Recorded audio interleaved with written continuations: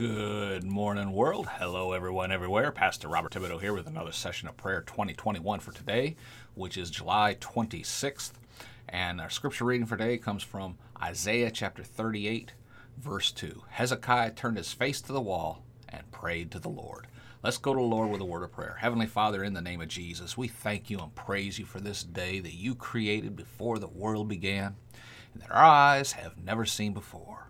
Father, we thank you that you preordained that every person watching me or listening to my voice right now has already been planned for them to be here. The word spoken today is something they need to hear, and you've arranged for our paths to cross. And Lord, it is my prayer that someone somewhere this day would receive these words as spoken by faith, receive them into their heart, and then receive Jesus as their Savior. To you, Father, we give honor, glory, and praise for arranging it all. In Jesus' name, amen and amen. Yesterday, we talked about how the prayers of righteous people can change a nation, and we're going to be continuing down this path today as well. We discussed how Isaiah, under the inspiration of the Holy Spirit, went to the king's palace to to walk in and say, I want to see the king. And he just didn't do that. Okay, you're just not supposed to do that, but yet he did. And how he told Hezekiah, look, God says, get your affairs in order because you are going to die. And he turned around and walked out. And Hezekiah prayed, and it wasn't some little cutesy prayer like, oh Lord, just bless me, and bless my family, and bless this palace, and bless the servant. No. He was praying, and he truly repented of his sins. So much so, God stopped Isaiah before he could leave the palace grounds and told him, I've heard Hezekiah's prayer. Go back and tell him I've heard him, and I will grant his request, and I will extend his life for 15 more years. Folks, our prayers go to the throne room of heaven.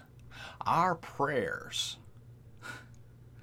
are presented as a prayer petition before the creator of the universe. Do you think if you had the authority to walk into the president's office on any given day, you just show up whenever you need to talk to him, and you say, sir, I want to present this petition to you.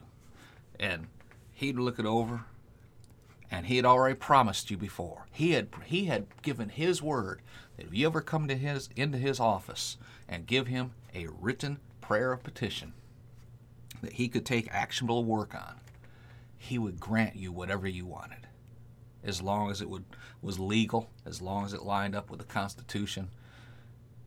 Do you think for even 1 second that you could walk in and he said, whatever, and throw it away? Maybe today's president would do that. Maybe the politicians today would do that. But if your father was the president, do you think he would do that? Of course not. Which is why God said, whatsoever things you desire, put it down into a prayer petition, and whatsoever petitions you desire, I will grant to you. Folks, Hezekiah was definitely a king that was ordained by God. He may not have been all perfect and all that, but he was still a Jewish person who obeyed the Jewish customs, who believed in the Jewish God. He understood who Isaiah was. Isaiah was a prophet of the Most High God. And when Isaiah just showed up and said, get your affairs in order, thus saith the Lord, you are not coming down off that bed, he believed him. And he prayed, and he repented of his sins. And God heard him. And God still could use him. Now that he had his attention, he could still use him. Folks, you just do not understand the power and the authority you have in the kingdom of God. Demons tremble, or they should be, when you walk by. Demons have no authority over you unless you give them that authority. When you come on the scene to assist a brother or sister in the Lord, and you put yourself in agreement with their prayer, and you start speaking the word of God against that demon, resist the devil and he will what? Flee. He's not going to sit there and take it. He's not going to sit there and try and fight you over it. If he's fighting you, it's because there's some doubt and unbelief in your heart. That's the only reason. Every demon must flee when you resist him with the word of God. They have no choice in that matter. The only person that has a choice is you. You are the only one that can choose to pray or not to pray. You're the only one that can choose to believe or not to believe. The angels believe.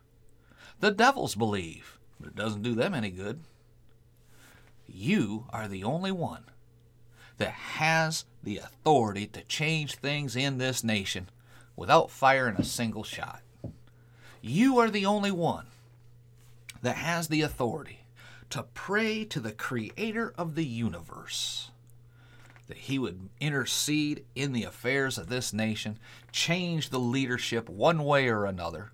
Some will just be voted out of office. Some will get sick and die. Some will just decide it's time for them to leave. It doesn't matter. They left.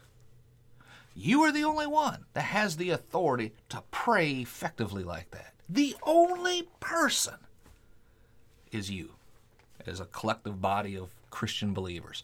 The problem with what's going on in this nation right now is because believers like you and me have failed to do their job. If this was the military, every one of us had been court-martialed by the Most High God for dereliction of duty. That's how serious this is. Now, I'm going to pray with you right now that you would get a Christian backbone in you, that you would stand up and take your rightful place of guard duty and stand guard over the affairs of this nation and the world. And if a demon tries to come into your area of responsibility, just like you teach privates in basic training, Sergeant of the Guard, post number 3, or wherever you're at, you're calling for help from the Most High himself. And then you resist that demon. You resist that devil that's intruding into your area.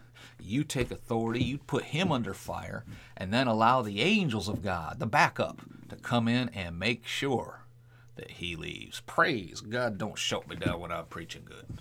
Let's pray. Father, in the name of Jesus, we thank you right now for this authority that you have given to us through Christ Jesus, our Lord and our Savior. Jesus himself gave us the authority to live and to operate and to hold and to take and to occupy the ground here on this earth from demonic authority. Right now, Father, we pray that Christians would rise up all across this land and take the authority back from the devil, take this land back from the devil, cast out wicked politicians that don't believe in the Word of God, and then raise up Christian believers from all over this land at all levels of government to take this nation back for you. And Father, we do this for your honor, glory, and praise in Jesus' name. Amen and amen. Glory to God. Leave me a comment and rating down below. Share this post out far and wide. This one is strictly pure Holy Spirit today. Not even on my notes what we started talking about. Glory to God.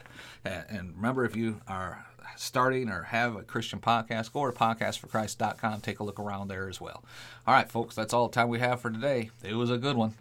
Now, I want to remind you, 1 Thessalonians 5:17 in the Living Bible says to always keep on praying. Be blessed, folks. Talk tomorrow.